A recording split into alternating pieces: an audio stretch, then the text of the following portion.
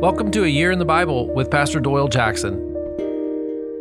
Day 291. Mark chapters 1 and 2. Amazing Jesus, popular. Day 291. Mark's gospel is great because it's the story of Jesus through Peter's eyes.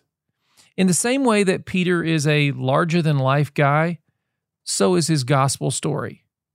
Imagine you're alive in the first century and you're told to come hear the testimony of a fisherman named Peter who lived with the promised Messiah of the Hebrew Scriptures. Maybe the invitation said something like this: "The Messiah has come. Join us Sunday and hear how Scripture has been fulfilled from an eyewitness. Don't miss the true story of amazing Jesus." When you arrive at the meeting, this middle-aged, sun-wrinkled, callous-handed fisherman gets up to tell the story. Mark was one of his helpers, and he wrote down these sermons and put them in this one gospel.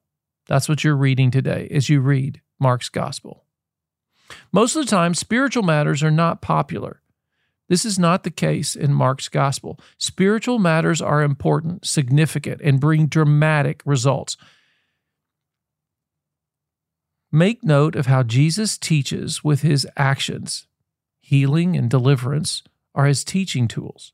As you read chapter 1, it begins with John the Baptist drawing crowds by the Jordan River, preaching repentance and the kingdom of God. This is great, but Jesus grows even more popular as lives are changed, healed, and delivered.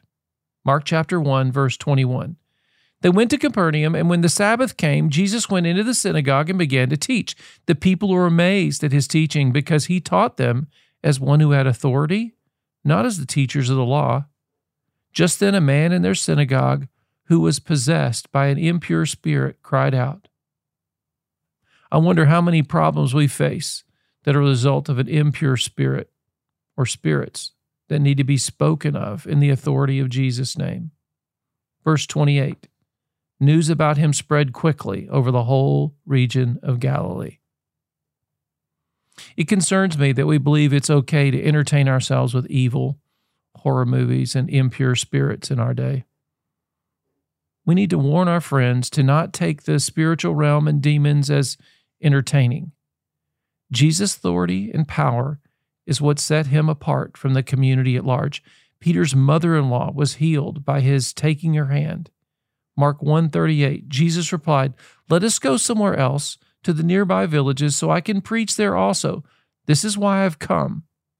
So he traveled throughout Galilee, preaching in their synagogues and driving out demons. Let's pray.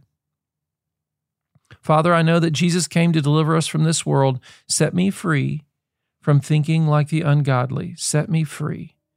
In Jesus' name, amen.